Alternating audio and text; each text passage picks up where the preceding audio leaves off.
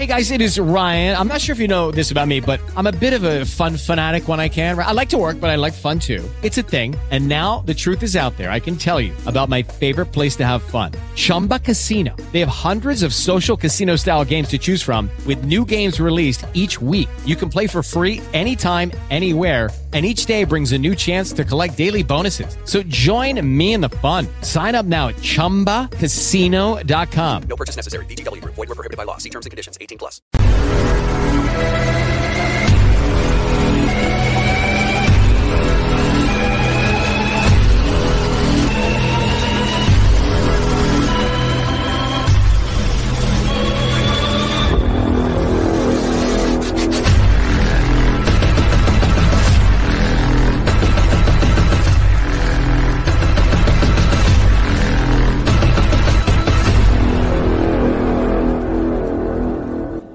Good morning. Welcome to episode 238 of Hobby Hotline.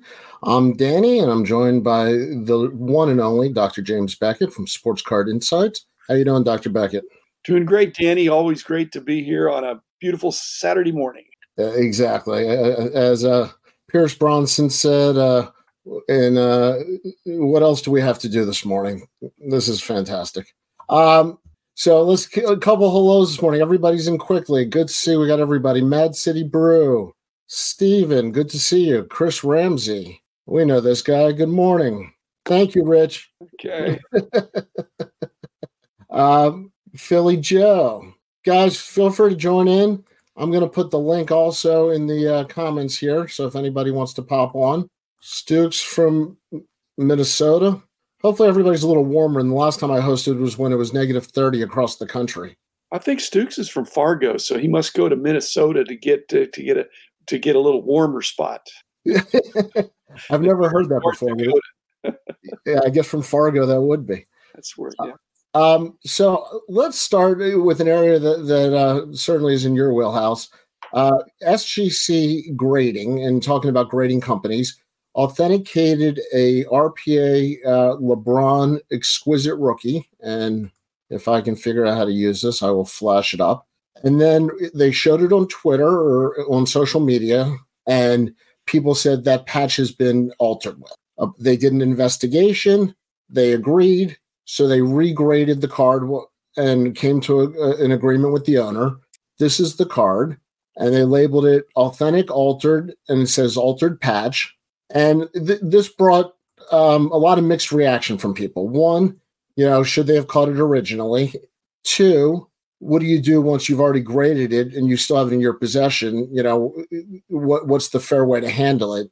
And three, how much do we rely on what the card companies give us, and how much do they miss that come through the system, I guess, are some of my questions. So I guess, Dr. Beckett, to start the morning, What do you think? Is this on SGC? I think SGC handled it really well after all the facts came to light. But and I think SGC is doing great. So I think they've really come on strong. But I just point out, pre-COVID, this card would not have gone to SGC. Pre-COVID, it wouldn't have gone to SGC. SGC was super strong on the pre-war and vintage. But SGC's coming on strong. I just think grading is a lot harder than what people think. And so if you haven't handled, not that you had to handle all of the other 99 cards within that run, but this patch switching, I think is a art that I don't know that I could detect. But I think I think SGC would detect it. BGS would detect it, CGC, PSA, but it's hard. I mean, these are sort of one of ones, even though they're one of 99. And thankfully, there's some policemen out there kind of that really observe these things closely. So I think in the final analysis, again, I think SGC deserves a lot of kudos for making it right. I mean, people keep saying that grading is just an opinion. No, it's an expert opinion. And my hope is, just like at BGS, which I have more familiarity with, that when a card like that comes in, it's not just looking at one grader or a less experienced grader. It's probably a team effort. But these kind of things can get past the whole team. Yeah, like you said, also, how many have you graded in the past and how well do you know the card? Chris Ramsey said, how did they determine the patch on the card was altered? I know it was from the public catching it on social media. I do not know the details. If anybody does, please put it in the comments or come on. Well, I mean, basically, if it's serial numbered, you have, I mean, this is what's previous sales for all of the grading companies is they have more and more sophisticated digital photography that has resolution that they can see. Not that the patch was doctored, but there may be something on social media where that exact serial number was pictured with a plain patch. Here's a great, why mess with it? Gee. Well, that's a whole separate point. I think this is a great question because you just made the comment that grading is a lot harder than people realize. And the question for you is, what do you think is appropriate compensation at what level for card graders? Is it more of a skilled wage, more of an entry level wage? How's that for putting you on the spot? Wow, that's I love that question, but graders should be paid minimum wage. Come on, guys, do you not think this is not? They're not.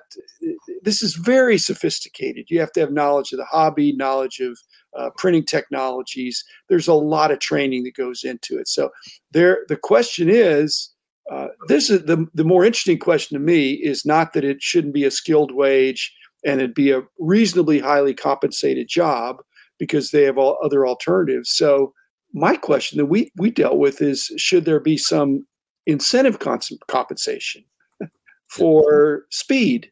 And the answer we came up with is no. You can't pay people more if they can grade faster. You want them to grade as fast as they should grade, appropriately fast. You can go a little faster on the simpler cards. Complicated cards like this, you don't want to pay them a bonus based on the value of the cards or the speed that they grade. You just want them to do a good job. And I know what we did. We had a lot of checks and balances.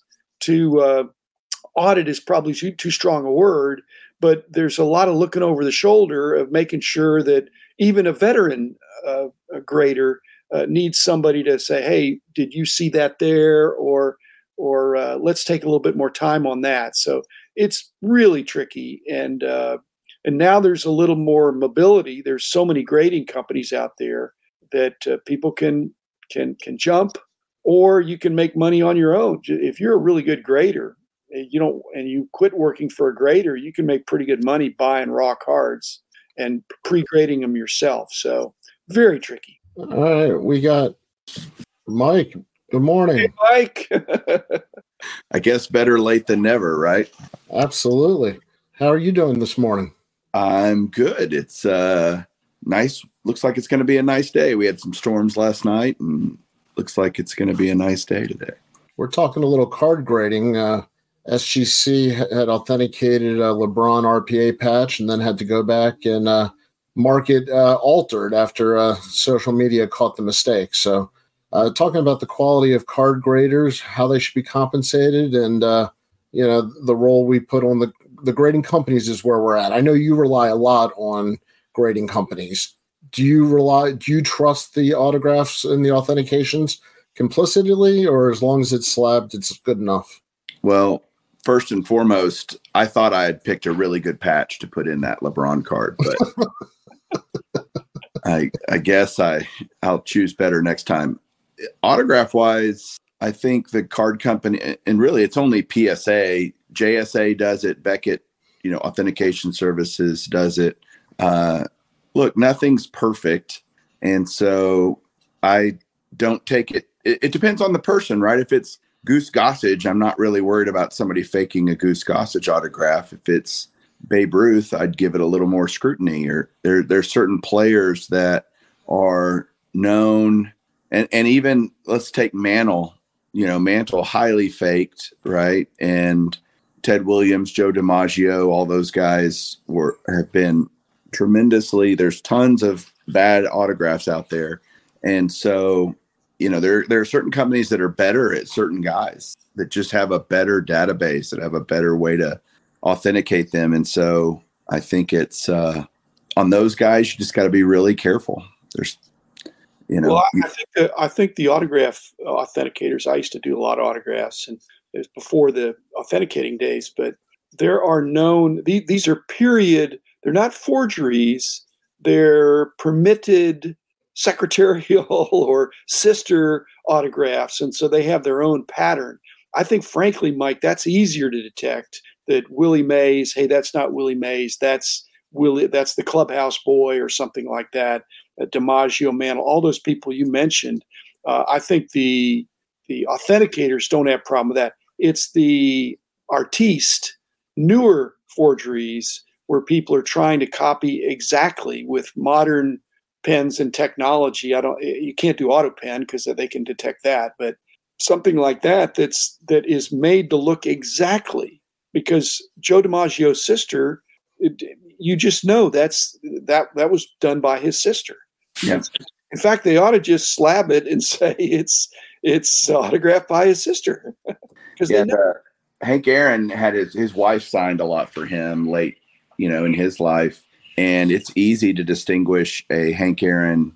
A lot of his through the mail autographs were done by his wife. And those are easy to distinguish. I have several of them, by the way, signed by Mrs. Hank Aaron. What do you do with them? Because you can't sign them. I keep them as exemplars, honestly. And I've gotten a lot of criticism for keeping known, not real autographs, like not tearing them up or destroying them or whatever. And first of all, it's my item. I can do with it as I wish, but I'm not trying to resell it or pass it off as not real. But I have the famous Joe DiMaggio, Mickey Mantle, Ted Williams picture where they're all three together and it's not real. And I have that as and really just a lesson for me. Well, wait a minute. I mean, let's complicate it further, because number one, I've got some triple signed photos like that are legitimately signed by 2 out of 3. And the third one is either questionable or inauthentic, is rejected. Okay, what do you do when you got 2/3 of a fabulous photo? Yeah. And the other thing that I don't hear talked about that much is that when the authenticators are denying something, that is an opinion as well. Now, it's a very expert opinion, but I've had, and I'm not the only one that's gotten cards back rejected that I completely dispute. That either I know who I got it from or I know where I got it. And I think, again, it's an opinion. And my opinion is it's still good, Mike, but they would not slab it. And I'm not going to go back. I could go back to them. I have done that and said, hey, I'd like you to take a second look at this. This may be an early career version of this card, or he was on the run or at spring training and he's signing at an angle. And so I dispute some of these judgments that are made. But if you don't dispute it, you say, if it looks really bad, but how do you know Hank Aaron didn't say, you know what, I'm going to sign one. I'm going to try to sign it a little bit like my wife signs it. I mean, you can't know definitively, but I'll agree. You're probably 99% sure that Hank Aaron is not good, but there ought to be a market for that. I'd like to see it slabbed as either as an autograph that didn't pass, and then you could sell it. Now, if somebody cracked it out, they still have to figure out how they're going to get it. They can't get it to an authentic, legitimate autograph authenticator if it's not. And to our point earlier, if the technology gets better where they can really photo and fingerprint these cards, they'll know it's been through before, right? Yeah. Well, so. I don't, but I'm going to send some. I will send something back through if I think, hey, I don't agree. I have a question for you guys. Just like some of the resubmission of grading, I got a 7 on a card. I think that's an 8 or a 9, and I can either send it back to the same place for reconsideration or send it somewhere else. But it's not to get a better grade; it's to get the grade I think it deserves because it was my card, and it was pack pulled. And but usually they're right. Usually they're right. Almost always they're right because they are experts. I have a question for you guys. PSA DNA for a long time on their website had on the autograph authentication, they said Lucky Land Casino, asking people, what's the weirdest place you've gotten lucky? Lucky? In line at the deli, I guess? Aha, in my dentist's office. More than once, actually. Do I have to say? Yes, you do. In the car before my kids' PTA meeting. Really? Yes. Excuse me, what's the weirdest place you've gotten lucky? I never win and tell. Well, there you have it. You can get lucky anywhere, playing at LuckyLandSlots.com. Play for free right now. Are you feeling lucky? No purchase necessary. Void where prohibited by law. 18+. Terms and conditions apply. See website for details. Step into the world of power, loyalty, and luck. I'm gonna make him an offer he can't refuse. With family, cannolis, and spins mean everything. Now, you wanna get mixed up in the family business. Introducing The Godfather at ChumbaCasino.com. Test your luck in the shadowy world of The Godfather slot. Someday, I will call upon you to do a service for me. Play The Godfather, now at ChumbaCasino.com. Welcome to the family. VGW Group. No purchase necessary. Void where prohibited by law. See terms and conditions. 18+. Use our proprietary ink technology where they basically would mark every item that came through PSA DNA with some type of UV, something detectable on their end. And I can't find it now on there. I don't know if they're still doing it. It's a microdot. A microdot. Okay. I didn't know what it was. I didn't know if they were, I didn't know how it worked. Well, then they've been very successful, because if you don't know where it is, you can't replicate it. But it's a DNA something that they have a way to detect, but you don't. And I don't think there's a way for anybody to do it other than them. I've never heard anybody detect one. I wonder if they still do that. Well, you know what? Even if they don't do it, there's a mystique. But I think they do it because they said they do it. They've been doing that for a long time. Right. And it's not hard to do. But supposedly there's some DNA in the microdot or something that's unique that you can't replicate. Why can't they do that with regular cards? I think they could. What they're trying to do now, but that's actually adding an element to the card, and so that's frowned upon. With an autograph card, there's already stuff added to the card. It's called an autograph. But if it's a regular card, they don't want to do that. I don't know that it would degrade after 50 years. But again, like I say, if it's a microdot, I think they're trying to accomplish the same thing with what was it, Genamint? What was the one where there was going to have the fingerprint footprint of they're going to take a high res photo of the card, and at some level of specificity, that card is unique because of printing technologies. The ridges, the topography of the card. I don't know what they're doing, but we ought to. Well, yeah, Nat Turner said they're still in research on that. It's good that it's just a mystery. That's not a bad thing that people don't know how they do it. If it's a deterrent to people trying to pull bad things off. Real quick, good morning from the Sports Card Shop. Good morning to Rex and everybody over there. Thanks for having us up on the big screen. Mookie raises a good question. Dr. Becker, you were talking about earlier, the speed and how graders are kind of looked at. Are they incentivized for accuracy, and how do you incentivize accuracy? Because that would need two graders. I'm going to be pretty glib here, but I always like Mookie's comments. So the incentive is you get to keep your job. If you're not accurate, you're retrained. And if you're still not accurate, you're either demoted to being a junior grader or you're asked to go somewhere else. The accuracy, Mookie, is a given. And so the incentive is you keep your job. And if you're really accurate and you're the go-to guy, which some of the guys that have been there for 25 years are that, then they are more senior graders, and that they're recognized by their peers as well as by management as being really, really solid.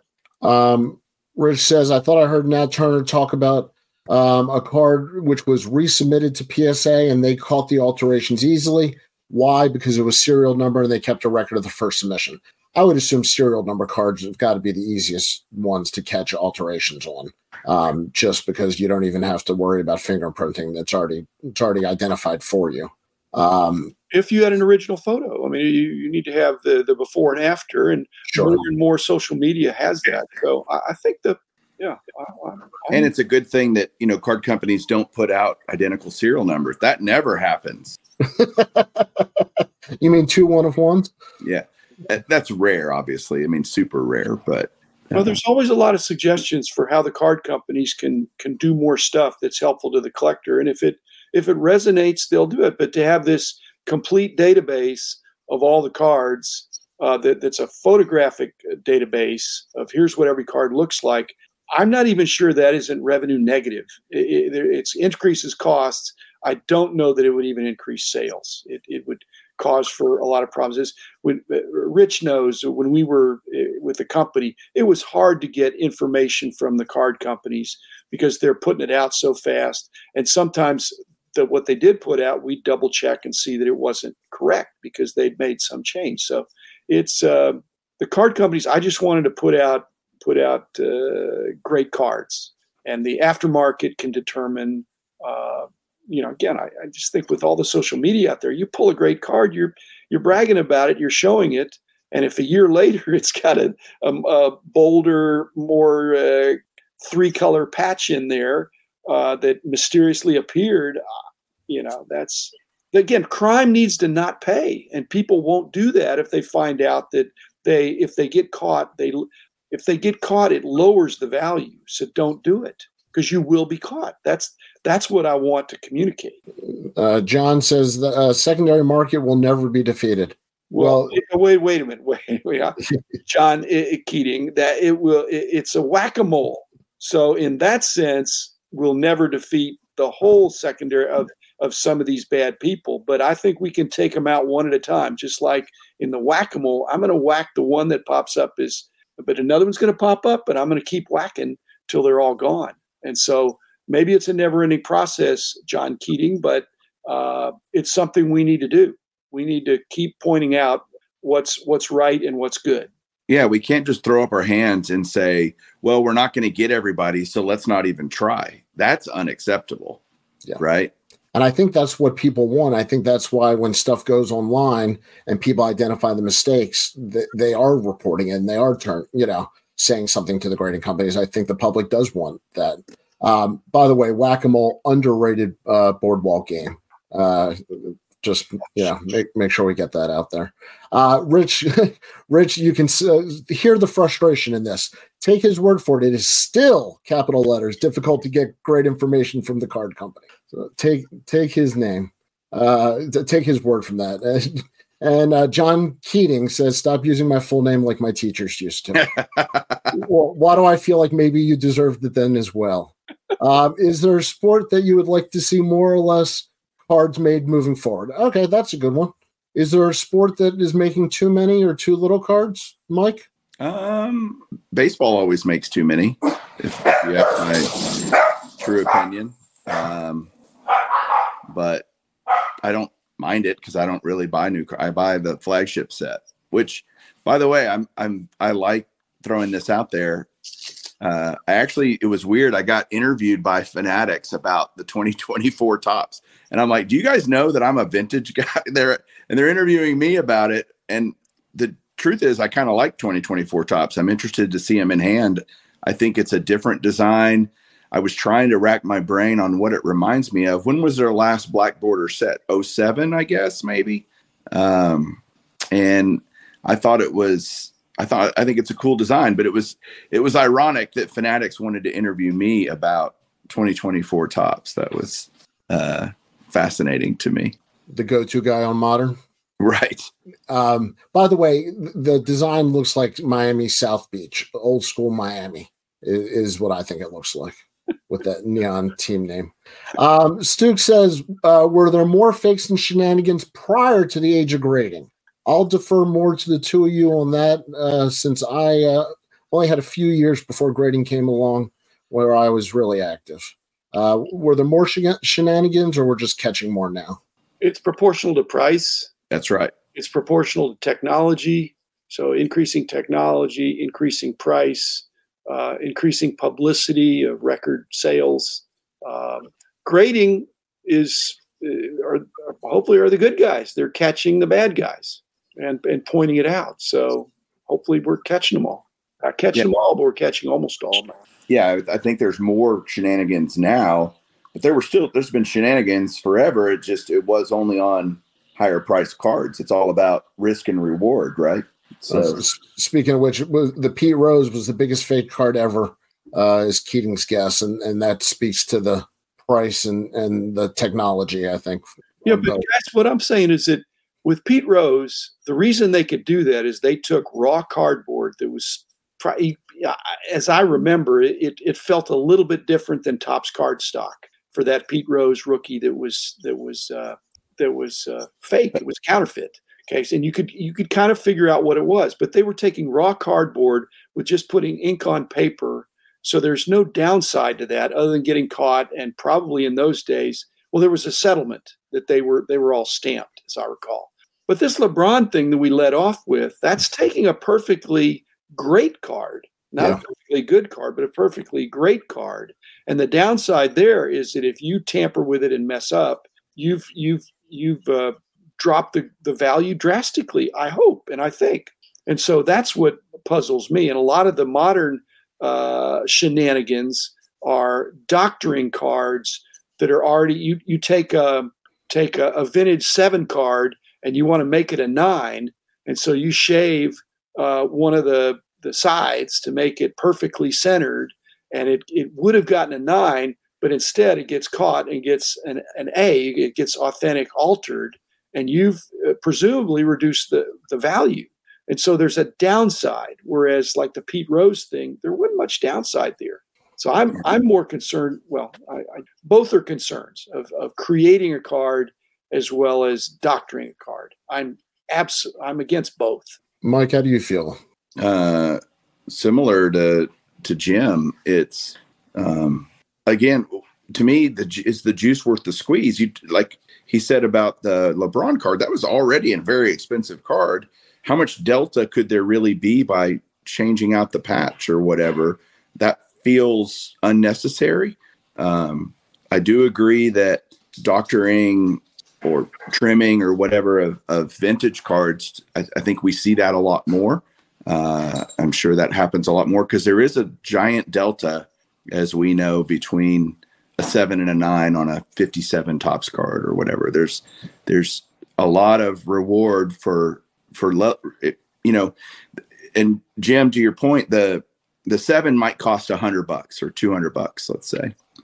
So the risk there is if you get caught and it turns into an A, it's now a $20 card. So you risk $80, $100, whatever it is. And then, but you could gain thousands of dollars if it comes back a 9, if it's not caught. And so I think there's more risk reward on the vintage stuff. And I think it happens, sadly, I think it happens a lot. And you're even if there was an 80% success rate, the 20 that you could get the 7 bumped up to a 9. I'm concerned about the other 20% of what happens if you murder 10 people and there's an 80% chance you're going to get away with it. That means you murdered 2 people that they convicted you of. You're going to jail. You're maybe going to be executed in certain states. And so there needs to be a punishment that says, hey, I can murder these people and I've got an 80% chance of getting away with it. That's not enough if the crime is enough. But if you've got an 80% chance of doctoring this 7 and turning it into a 9, an 80% chance of getting away with it, that 20% needs to be a deterrent that, you know what, if I get caught, I didn't just lose $80. I lost my reputation. I lost my, I don't know what else they can do. To me, it's borderline criminal. Well, it's fraud. It's right? fraud. So at minimum, it's fraud. But speaking of being criminal, I'm going to be a criminal. I promised my wife a day date, and I forgot I was on a hobby hotline. But as much as I love talking to Jim and Danny and all you guys out there, I'm getting I need to I need to go do what I promised to her. And I'm sorry, Danny, I totally forgot. So it's all good. I'm glad I was able to come on here for a minute and at least show my face and not be a complete douchebag and dish you guys, but yeah, we'll talk about you when you're gone. Don't worry about it. I'm sure. Well, it's like the 80% rule, 80-20. You're here. Actually, you weren't here for 80. I was here for 20. It's the 20-80, right? Yeah. Well, thanks, guys. I hope you all have a great Saturday, and Okay. I'll talk to y'all soon. See you, Mike. See ya. Thanks. Rich said, shoot, in the 1980s, hobby icon Al Rosen promoted a tool called Don't Get Fooled because too many cards were coming up short. And that was my thought, is so many cards were altered before grading. You know, how many cards are out there that were trimmed or altered before the grading company started? And let's bring in, we lost him. Maybe Rich will come back. Rich, come on back if you want. So, Dr. Beckett, before the grading company started.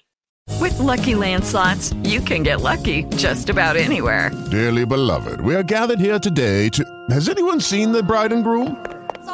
Sorry, we're here. We were getting lucky in the limo and we lost track of time. No, Lucky Land Casino, with cash prizes that add up quicker than a guest registry. In that case, I pronounce you lucky. Play for free at LuckyLandSlots.com. Daily bonuses are waiting. No purchase necessary. Void where prohibited by law. 18+. Terms and conditions apply. See website for details. Every fan knows the right player in the right position can be a game changer. Put LifeLock between your identity and identity thieves to monitor and alert you to threats you could miss. Plus, with a U.S.-based restoration specialist on your team, you won't have to face drained accounts, fraudulent loans, or other losses from identity theft alone. All backed by the LifeLock $1 Million Protection Package. Change the game on identity theft. Save up to 25% your first year at LifeLock.com/aware. There was trimming and altering. How many of those do you think stayed in the wild? Well, if somebody did it, they shouldn't send it in for grading, because most of the trimming back in the 70s, and there was some, and 80s perhaps, pretty much pre-grading, it wasn't clumsy as much as it was probably 1/16 of an inch. And 1/16 of an inch, or anything more than 1/16 of an inch, the grading companies are absolutely going to catch that. The problem is now they've got these micro laser kind of shaving things to where they can do micrometers, or they can just shave just a tiny bit to improve edges and make the centering a little better. And so the measurement, and then if they flatten them out a little bit, it can get back to measure. So Rosen's tool did not take into account that if a card is pressed, it can then be slightly oversized and then micro trimmed. Like I said, in the 70s, it may even, Danny, it may have been more for aesthetics. You got this great card, you're not thinking about grading, and it's a little off-centered, and you just I've had childhood collections that from people that I bought in the 70s and 80s, and the cards were trimmed because it just looked better. I've had 52 tops that were trimmed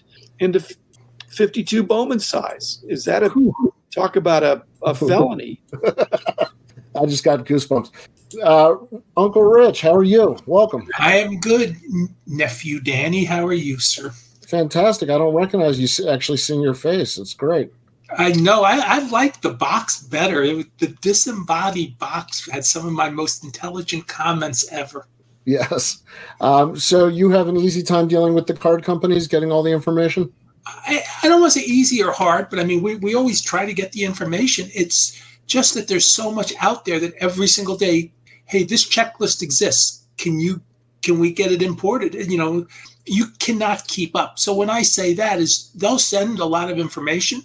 And I'm sure the same thing happens at Beckett with the checklists and everywhere else who's doing checklisting. But there's no possible way to keep up. And you almost need a dedicated card company person at each of the major card companies to send a dedicated person or two at each place that does checklisting the information, because then you'll have the system set up. I mean, we had that problem 30 years ago.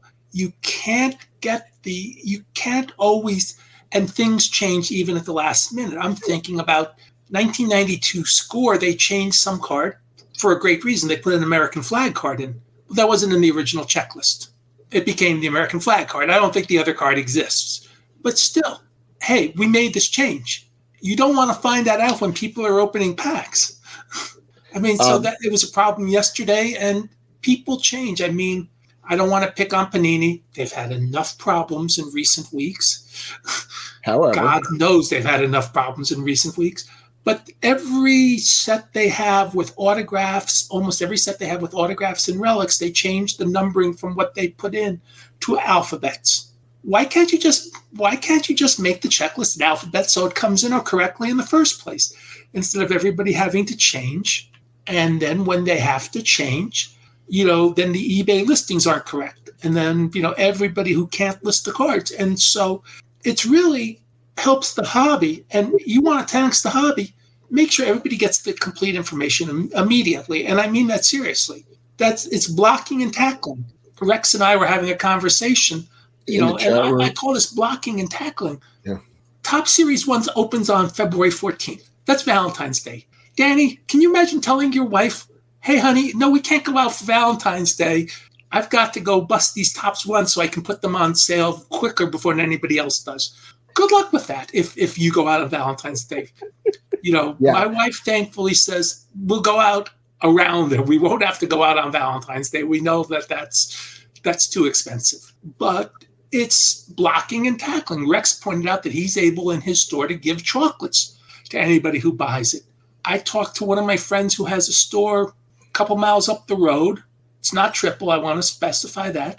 He can only bring in food for his store for him and his employees. He really can't do anything for anybody else for that. He's kind of locked into, I can only give you cards.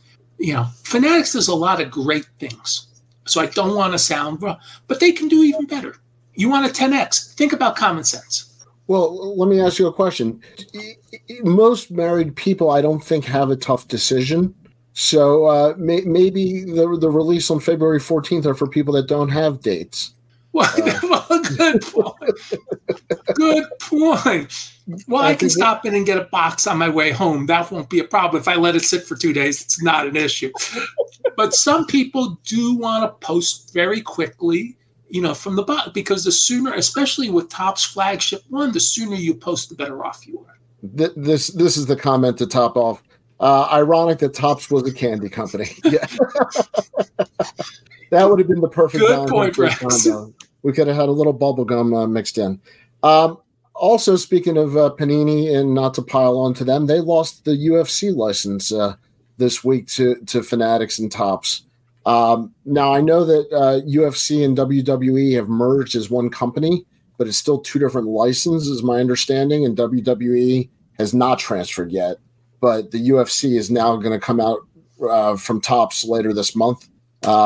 Is that big news that UFC is moving, or is it's always big news? But remember, WWE already has a contract at some point to go to Fanatics, right.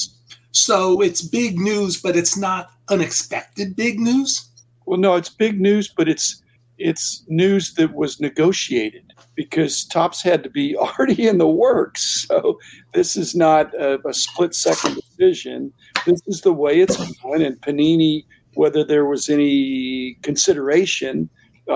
You're not hearing a lot of name calling and things like that, but it sounds like they pulled the rug out from under them. And in reality, I think there were discussions because of all this other litigation. They don't need to have litigation.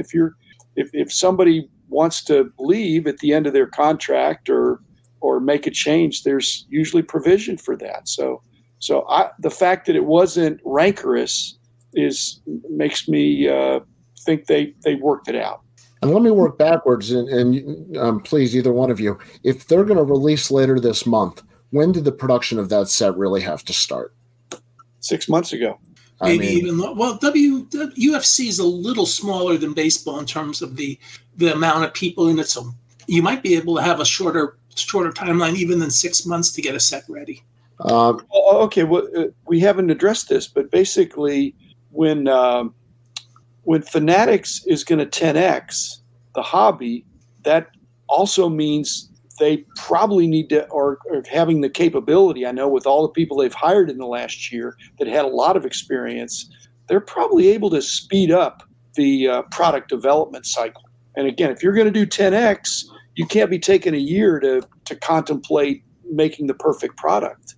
So I feel like they're starting to get revved up to be able to produce things quicker, and that's an example. And as I say, you have a smaller universe in UFC than you do in baseball or football or even basketball of people in the sport, so you don't need as much time to prep. You have to think. I mean, obviously in football, you're going to put Patrick Mahomes in every set. You're going to put Travis Kelce in every set. You may even put Jason Kelce in every set. You might have a Kelce brothers card. But as Jim and I talked about the Kelce Taylor Swift, listen to the podcast in a few days. I think you'll enjoy it. Just a little hint of what's coming up. But it's still, you're dealing in football. You have 30 teams, 32 teams, 50 players on each team. Even if you're whittling down, you have to whittle down from 1,600. If you have 160 people in UFC, and I'm making this number up, so don't quote me. But if you have 160 people signed to UFC, that's a pretty easy number to whittle down from. If you're whittling to 100 from 160, that's not that hard. And I would also assume not having the team name, the team logos, and that approval process on all the cards has to speed it up to some degree. Guys, it's fast forward in the next couple of years, you're going to be able to put these sets together, the basic set by AI.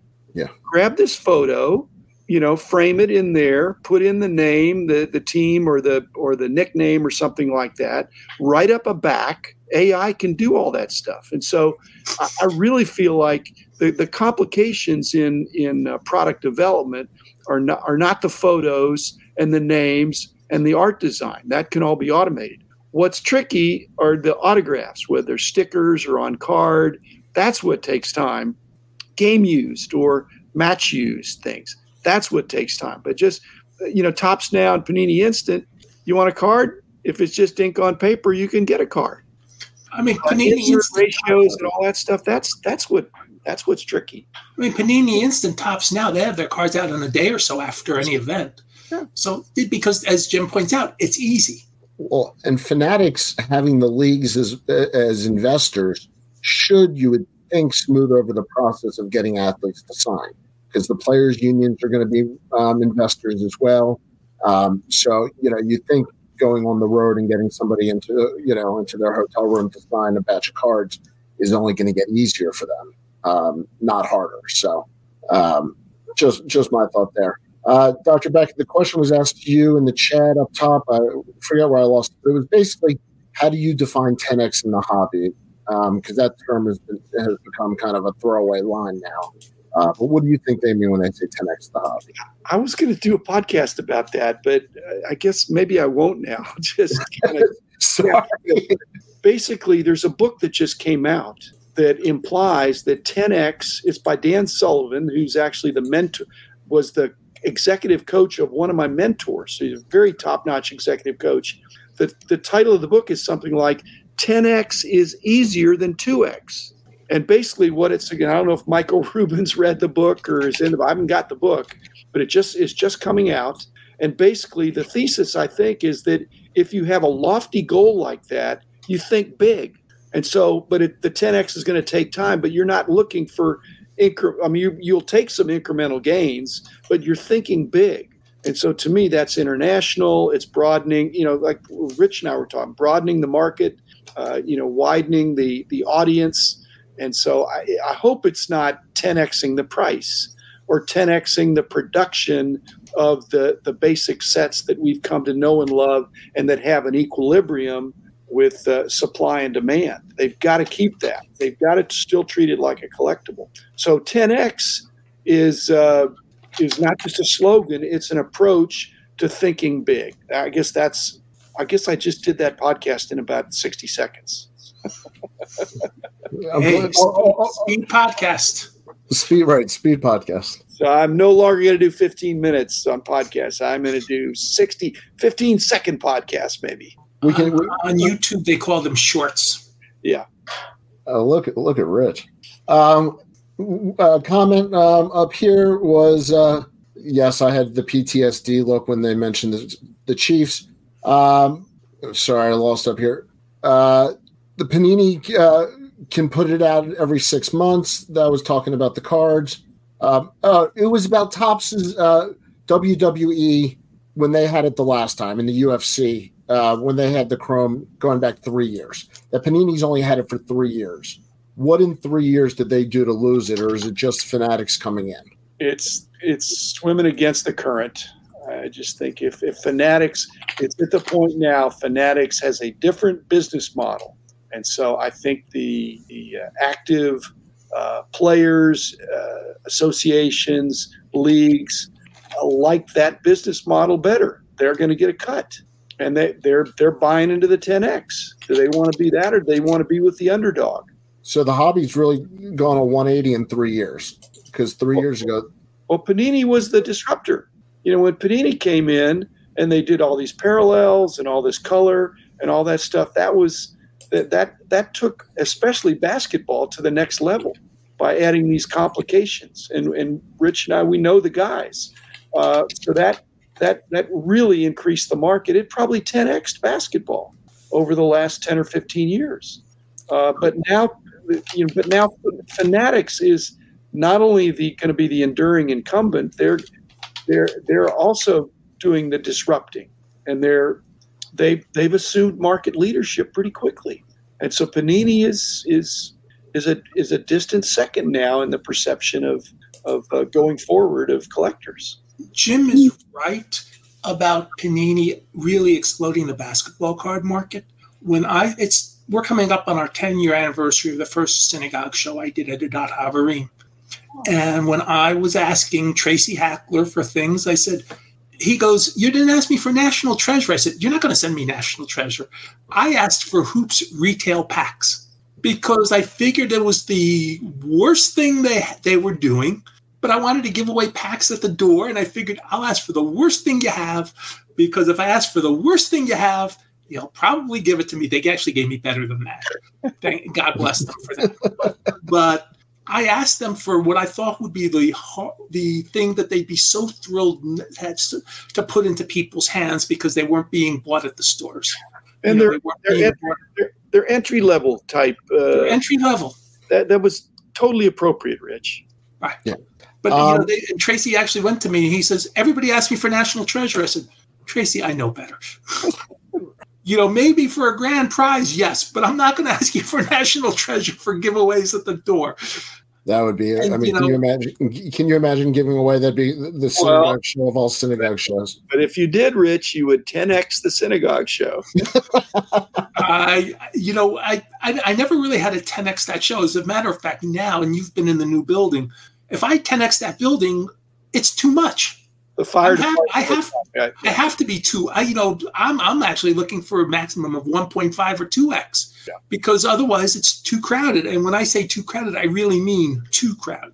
I wanted to get back to the comments on growing the hobby, the 10x, and one of the comments you guys both made was growing the sports. And Dr. Beck, you just made the comment about basketball growing so much and Panini growing that. Well, the women's basketball and the women's cards have exploded in the last couple of years. Caitlin Clark's Superfractor just set a record of $78,000, most expensive women's basketball card of all time. With the popularity in the WNBA, but really college products and college stars, is this a growth area, Rich? seeing more coming through that you know of?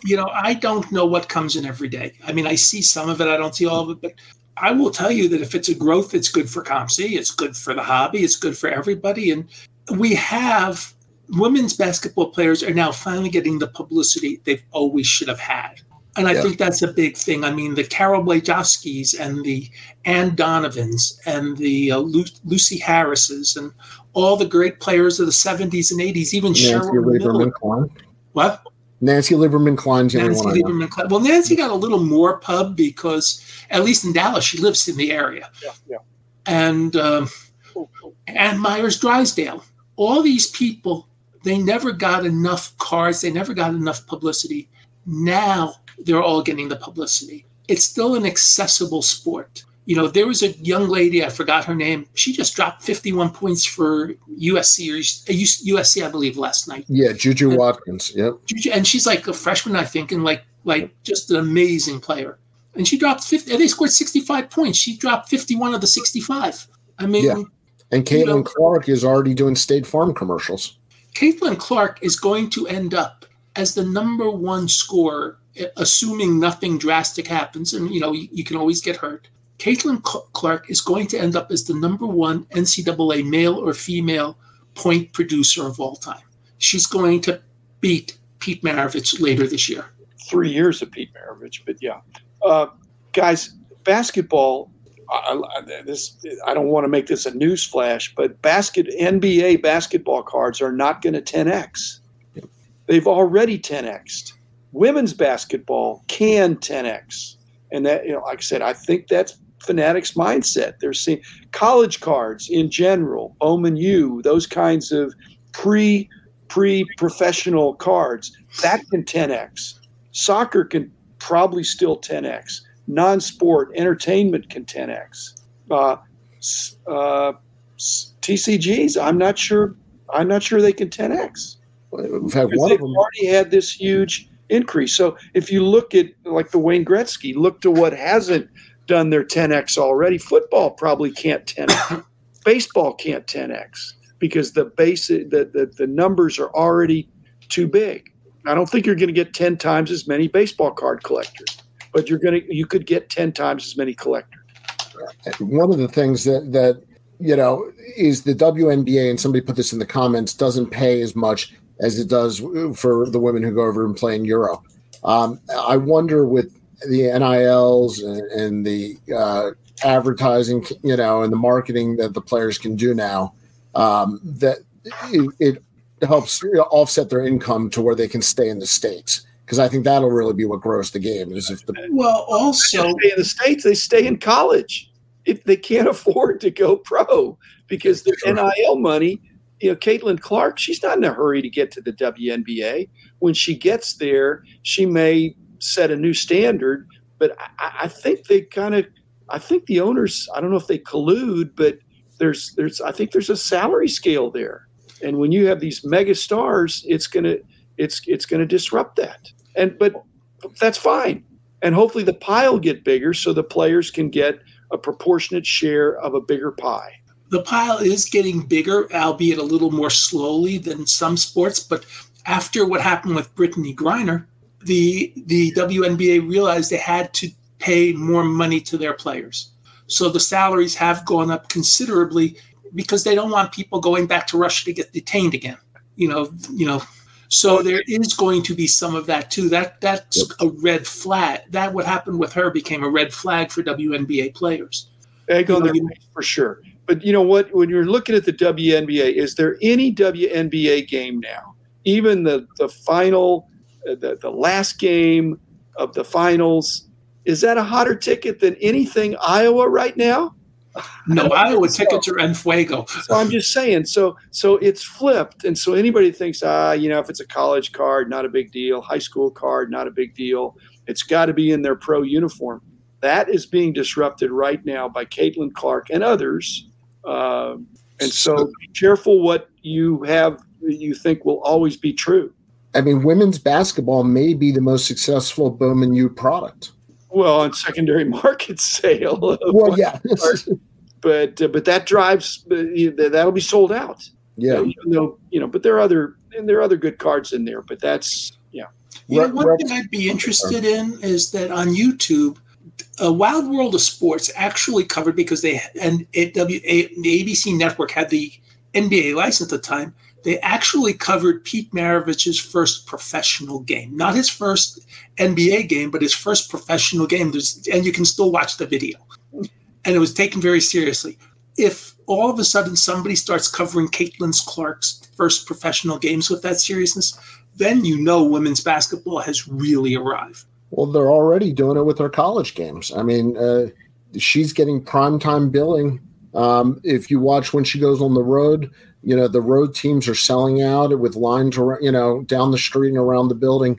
And Dr. Beckett's right. There's not a hotter ticket in the WNBA than Caitlin Clark is right now in college.